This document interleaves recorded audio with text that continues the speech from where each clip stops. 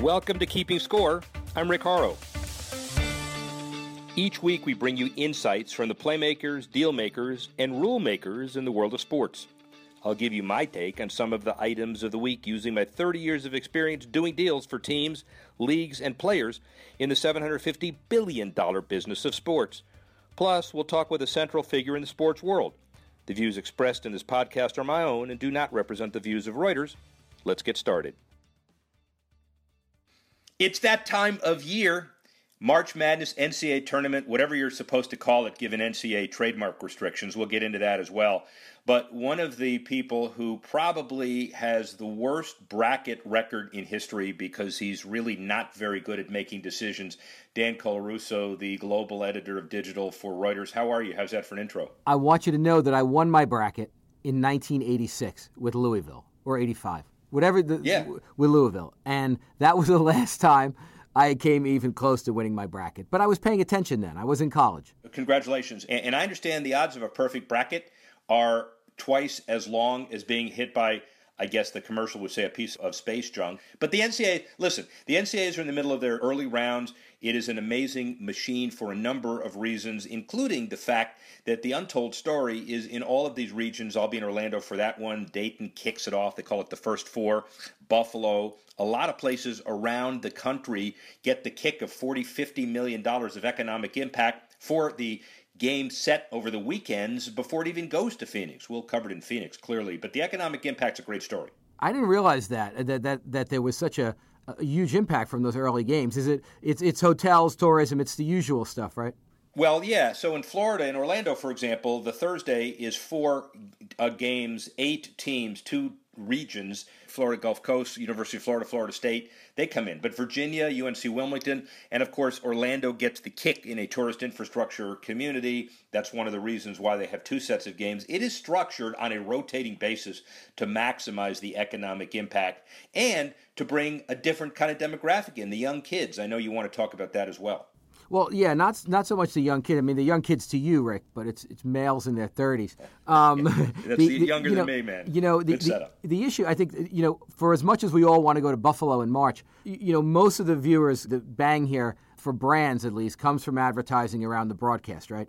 The ad rates are very strong. There's no charity giveaways here. Wendy's, Pizza Hut, Marriott going to make their first appearance as NCAA sponsors this year. But what I'm wondering is, we're all chasing young men. That audience is impossible to get to without PlayStation and Xbox. But is there still the bang for the buck in there? Has this also following the model of what we've seen in the NFL, we've seen in baseball, seen in basketball, has that audience become so fragmented or too fragmented for the TV or whatever broadcast, streaming rights even, to really deliver on the money they're spending? So full disclosure, I used to be on the board of CBS Sportsline when they were a public company, and they decided that they would do a revolutionary thing, which was stream all of the games, basically, quote, for free. And the discussions were, what does for free mean? Well, you're setting up advertising down the road, and that means people can watch it on their laptops or on their computer or, God forbid, on their television.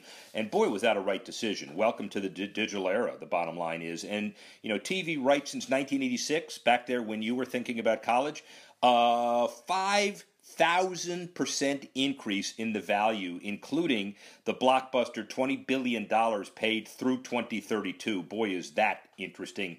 That's a big number. That's amazing. That's a big number. And the increase is that's like a taxi cab medallion in New York, right? I mean, that is a really fantastic, that's huge growth. But again, when does it become prohibitive? How do they figure out the full flourish of the streaming economic model in there? And where, they have a lot of signage available for sponsorship on small screens as well. So it's not as cut and dry as linear TV in something dramatic, but it is an issue that they'll have to deal with. Like at some point, that audience is going to take a lot more money to reach for who's ever carrying the games. Yeah, 2 quick answers. One is it'll never outprice because they're always up ahead of the market. And second of all, they're just starting to figure out the differences between digital and over the top. And for example, up 112%. The streaming from last year's national championship over the year before, 56 million Twitter and Facebook impressions. So obviously they know what the numbers are. Now, how do you monetize it? How do you show the value? That's up to the ad agencies in tandem with the companies. And we'll just list them factually. We're not sponsoring anybody, but General Motors and AT&T and Coke and Capital One are four, and Volkswagen are the top guys. They're spending, by the way, General Motors, $93 million on the hospitality around the event. So, they darn well better figure out, A, how to reach the masses, and B, how to get the bang for their buck, not just on television, but on digital. Or like you say, is there value? You've talked about this a lot. Is there value in the event location as opposed to the commoditization of the broadcast? And that could be the trade-off at some point, in the game. But anyway, I think I'm not a huge college hoops fan. I watch the Final Four like all good Americans. It captures the imagination of most of the country for a couple of weeks, and that's more than you could say about a lot of sports events, which are a little more hit or miss and much shorter, right? World Baseball Classic underway. The first round was in South Korea, Tokyo, Miami, Guadalajara. Obviously a big deal between Puerto Rico and the Dominican last night or this week when we're playing the games in San Diego. And when you think about it, it is a global expansion of baseball. Finally, I think people are trying to catch on to it and getting excited about it. I don't think there's ever been a lack of enthusiasm for baseball, right? I mean, Latin America, Asia, these are legitimate baseball countries. Actually, in some cases, they're two-sport countries, so they don't quite have the competition. And I think we've seen it. I saw a great story about the crowds, how the crowd in Miami was clapping very politely. But in the Dominican game, like when the Dominican Republic was playing, players were literally intimidated by the crowd. I think the World Baseball Classic is great. I think as a fan, I'd love to go and sit in the stands with the Koreans or the Japanese or the Dominicans. But my question is, how do you turn this into a real event, a financially significant event, without mainstream American interest? And mainstream American interest is only going to come when big players are participating. And the big players, some of them are there, but a lot of them have been very vocal. In New York, Noah Syndergaard, for one, around the league, some others, that they're just not going to play and risk it. Yeah, well, and listen, presenting sponsor for Major League Baseball Network's telecast gets their message into 15 countries, 5 continents with 49 other sponsors. So the point is they want to be even more global than the NHL and the NBA, way more global than the NFL. And the bottom line is to make the superstars feel like they are part of their country's quest to win this. And when you look at some of the highlights recently, we're over the hump of the big-time Major League Baseball players attempting to avoid injury. Rather, now they're attempting to make sure their team wins. And I think it is good times ahead and clear sailing for the World Baseball Classic, which is kind of cool. Let's segue quickly, because it's really important and really timely, to what the NHL is facing. Public funding issues for a $400 million arena in the Phoenix area. The commissioner of the NHL, plus the majority owner of the Coyotes, Andrew Barroway, said you can't succeed in Glendale, and he's giving them a deadline, and this is the end of the legislative session, so it's down to the final strokes for a new public-private partnership in Arizona for the Phoenix Coyotes. What do you think? Well, again, you're the expert on the financing and the arenas and how cities and states manage to keep people in. But where's Bettman coming down on this? Is he wants a new arena? Is the league happy with Phoenix? Does it still see it as a market, that Sunbelt demographic? Does it still see it as a viable market, or is he just trying to put out a threat so that the city knows it's on notice? 4.5 million people with a lot of money coming from other places that are NHL cities. It is a darn good market. The problem all along has been the arena issue.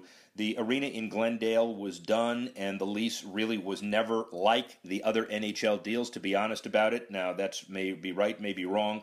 Phoenix has gone from a city like Miami was when I was doing my arena and stadium thing, to go from basically no teams to 4 major teams almost overnight, with stadiums done with tourist tax money. Now they're at the point, we're all getting old, now we're ready for the next set.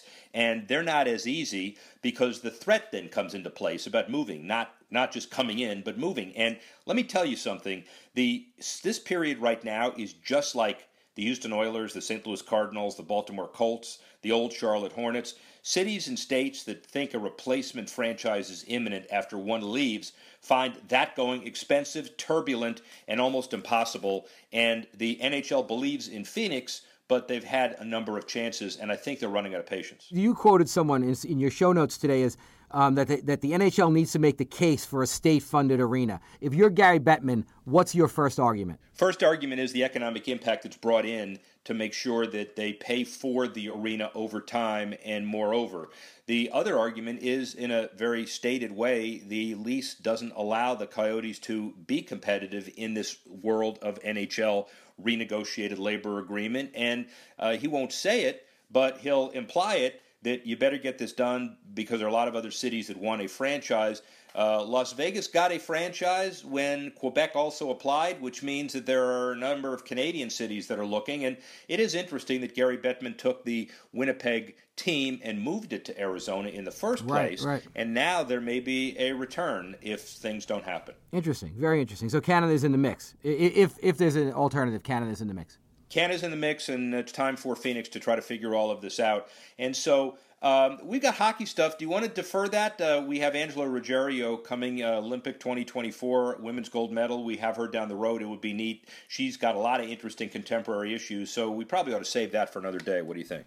I think we can save that, but suffice to say, the U.S. women's hockey team is now, along with the U.S. women's soccer team, in complaining about the wage gap and how little they're paid. So that'll be in the week that after International Women's Day. It's interesting to see this income inequality shape up, especially as these women's sports become bigger drivers financially. Well, and I know it's a tease, but, USA Hockey spends about $3.5 million annually to develop a schedule of 60 games for male players and nothing for female players. That's what the lawsuit's all about. Angela is a very articulate USOC member. She's head of the international committees to take a look at this, and she will weigh in on this, and so will we as the lawsuit goes down the road. But now, I want you to posit this, and then we'll get done because our guest is really interesting. Brian Burns joined the Thunder organization in 2005. They moved from Seattle. He's been the number 2 guy in Oklahoma City very much. He's the guy that markets, brand management, advertising, digital media, event participation. He's the SVP in charge of all that. We caught up with him at the Sloan MIT. His thought is, and we'll let him talk about it, but Kevin Durant goodbye. The Thunder is doing well at the box office and otherwise without him. How can he possibly make that argument? Look, the Thunder is competitive this year, right? Westbrook's having an unbelievable year, and you're not paying Durant. So I guess at some level, the business model works. The question is, how does the business model continue to work? You'll need another superstar salary in there to keep this team in the mix. Who's it going to be? Do you get the same kind of good citizen, great player, or great citizen, great player as you get with Durant? And I would be careful what you wish for if you're a major franchise executive, being thankful that your meal ticket has left town. Well, and we'll both listen to Brian Burns, but I want everybody to pay special attention to the uniqueness of he saying the Oklahoma City market has withstood a lot of failures. We've had some tragedies. We're very resilient. We see this as a way to rebound from not a tragedy, but a disappointment. And we believe in our team. And regardless of Kevin Durant, he didn't say, go to hell, Kevin Durant, but he did say some things like, we're bigger than Kevin Durant. So I want you to keep in mind as you hear this, A, whether that applies to every city, and B, ladies and gentlemen, does that mean that every superstar in every league and every sport can say, well, I may leave and it's not going to matter to me? I think not, but let's hear what Brian Burns has to say. Rick Horrow, Sloan Analytics Conference. We've done this every year. The cacophony continues to grow. I've got a guy, then another guy, who actually have legitimate positions in the business world. And the reason why you know that is not just I'll introduce him, but the gaggle of resume carrying, I'm the guy you ought to hire, is out the door. Brian Burns, known for a long time, SVP, marketing, ticketing, sales, everything Oklahoma City Thunder. Thank you. Good to be here. Yeah, it's great to see you, right? Yeah, absolutely. You've always been a big fan of Oklahoma City, so we appreciate. Oklahoma City is an amazing place. the birth of the Thunder is one of many compelling stories. The maps, the sales tax, everything that they do, and the Thunder a very important part of that. You a very important part of the Thunder. So right back at you. Really appreciate that. Thank you. Yeah. How does it feel to be chased into oblivion by a whole bunch of screaming people wanting a job? Well, it's really fascinating to be here. It's not that long ago that I would see myself in these positions, going to these professional conferences with a huge appetite and curiosity to learn and meet people, and to be on the receiving end of that and have people look at your badge and then want to introduce themselves and be so confident that this is a great opportunity to network. It's really neat to be on a little bit of the graying hair now that you're on the other side of this, but what a huge appetite for learning at this conference. It's really terrific. A little bit of the graying hair? Oh, sorry. Never mind.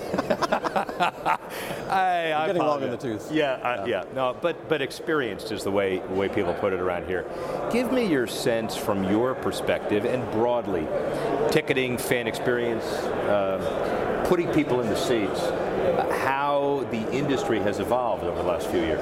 And that's been one of the prevailing discussions at this particular conference, is just how quickly technology is moving the ticketing business forward. Yeah. And the customization of content and how you really get to know the actual owner of the ticket, and as the ticket moves through the ecosystem from the buyer to the secondary buyer to the tertiary buyer, and learning from all those data points about behavioral tendencies and how you can be more predictive and forecast the use of the ticket and create customized experiences for that ticket owner. We are light years beyond where we used to be not that long ago. 8 to 10, 15 years ago, we were so consumed about how to actually sell the ticket and to create a lead source to identify ticket buyers. And today, we're more concerned about creating the customized experiences for the end user, and the ticket is really just a vehicle to understand data and content. It's a fascinating maturation of the business. Is it attitudinal? Is it technological? Is it a combination of it?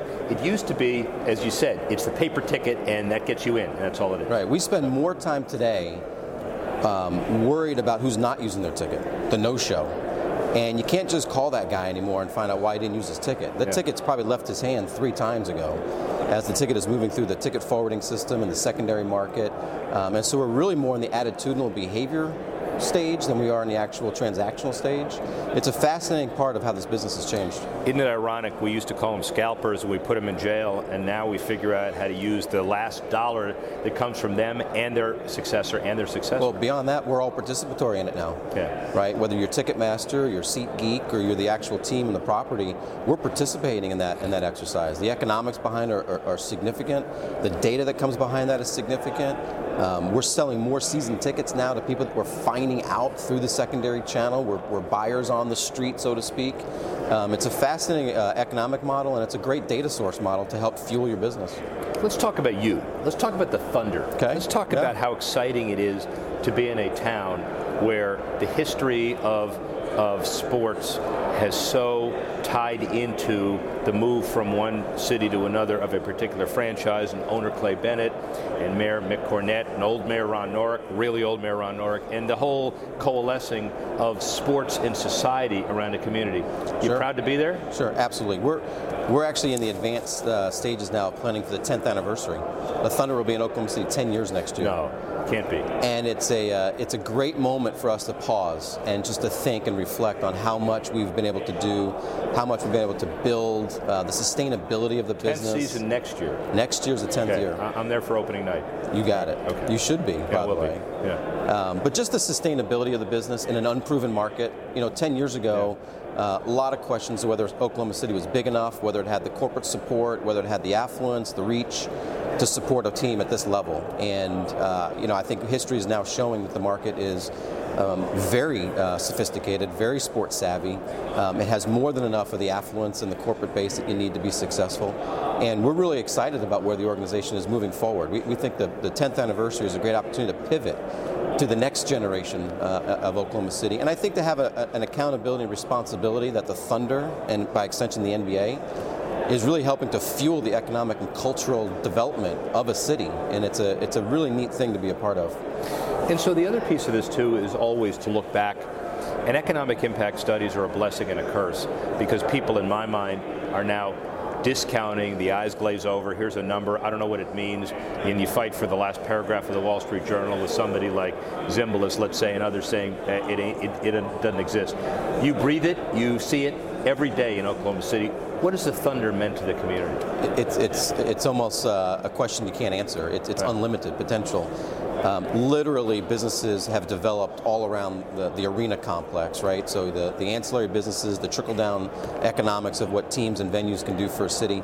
But even bigger than that, it's almost every day we are in constant consultation with the economic developers in the city, the Chamber of Commerce, the Convention and Visitor Bureau, and they're constantly leaning on the Thunder to help tell the story of why Oklahoma City is a great place to live, work, and play.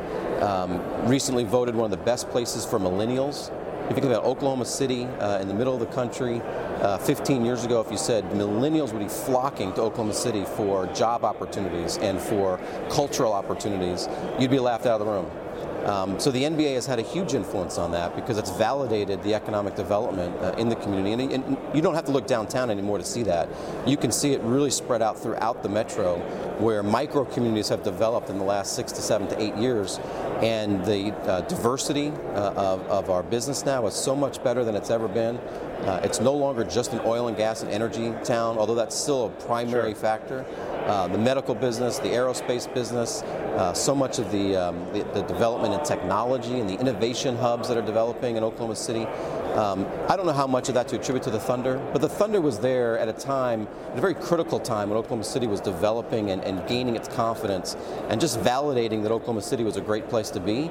The NBA has certainly had a huge impact on that. Well, let's take it one step further. This is primarily an international audience with the Reuters and otherwise, and people can't get their hands on the quantification of awareness. Some people will use media purchase or media buys or media impressions and the X value.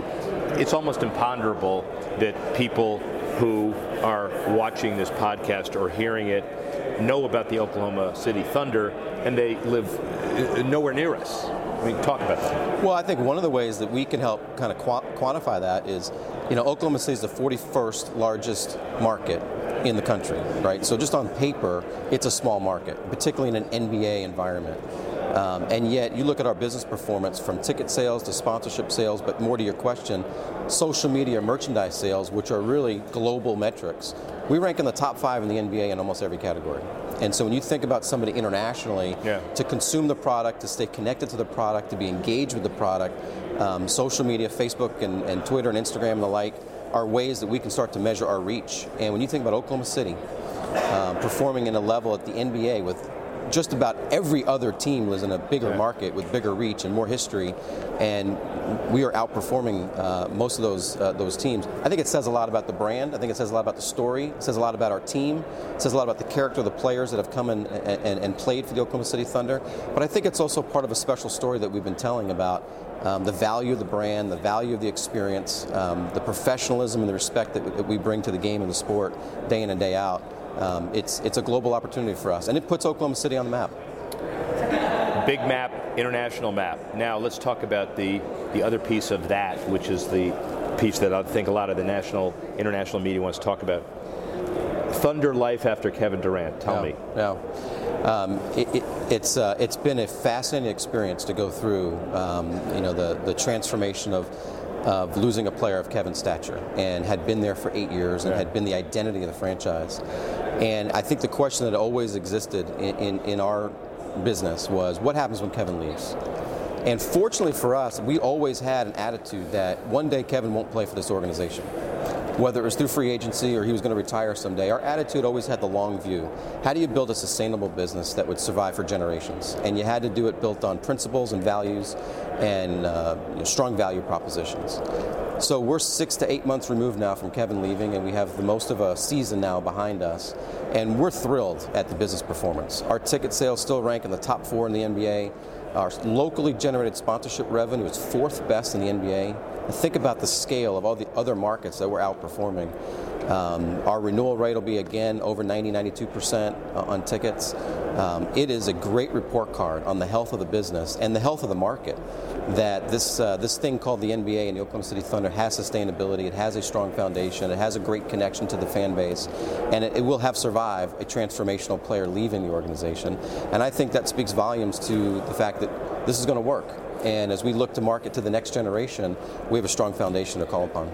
I think it's probably a positive message that can be delivered for collective bargaining, NBA free agency, the whole idea of what it's like to attract a superstar and not have that team so dependent on it that everything crumbles when he leaves. Well, I think the paradigm has changed a bit. I don't think you have to be in a big market now to be an athlete and to enjoy the riches of the sport. Adam Silver made a comment here yesterday that Kevin Durant had more sponsorship opportunities last year in Oklahoma City than the entire roster of the Golden State Warriors did last year. And so that speaks to the globalization of the business and the globalization for the player. And I think that's making the markets more level. And I think that's going to give us an opportunity to continue to be successful on and off the court. So has Oklahoma City, independent of your business metrics, and I know that's the answer, have they gotten over the emotional feeling that one of our own left us? He wasn't one of our own, but he left us. Yeah, it's easier to answer that today because we've just played the Golden State Warriors in the last couple of weeks. It was certainly a crushing blow to the emotion of the fan, the psyche of the fan. It harkened up kind of the old paradigms of Oklahoma City can't retain its talent. And if you had an opportunity, you had to go seek it elsewhere. That's permeated our community and culture for generations. So there were aspects of that came up post Kevin. But as the season wore on, certainly as Russell Westbrook made his commitment to Oklahoma City, as the team has continued to mature and develop, that has dissipated. We played the Warriors a few weeks ago. Everybody had their chance to tell Kevin what they thought of his departure. I wish we had that. I think we've crossed the hurdle. And quite frankly, the best thing that came out of that game, and of course there was a lot of venom directed at Kevin, the best thing that came out of that game was our fans telling us afterwards, we are even further committed to the Thunder. We love our guys, we love our team, we love the game experience, we love what it means to our community, and the hurt, I think, has turned into a real positive, and we're going to build on that. This is more sociological and anthropological and psychological, three ogicals that you can't even begin to handle. But I will tell you that one of the interesting perspectives I've had about Oklahoma City, and let's not even put them on the same plane, but the whole success of MAPS and the Thunder, etc., has given the community the ability to withstand tragedies, whether it was the bombing, which is horrific, or whether it's somebody that they put their emotional feeling into leaving. Sure. What's your thought about that? Well, I think about just 2 weeks ago, the baseball team, the Oklahoma City Dodgers, celebrated the 20th anniversary of the opening of the baseball stadium. Yeah. And that was really the first transformational thing to the MAPS program. Right, I know. So when MAPS was initiated, there were 9 projects. The arena was the 9th and the final one. It was the most controversial, particularly at the time. When the baseball stadium opened, I think it showed the community that something was possible and that progress was possible and that Oklahoma City can be proud of its investment and it can be a cosmopolitan city. And so I think that started a change in the psychology and the attitude of the consumer and the citizen to say that Oklahoma City was as good as any other market, and you can make investments and you can feel good and you can be proud. And it took that investment, it took a civic investment, it took a baseball stadium, and it took other things to, I think, change the focus and change the attitude.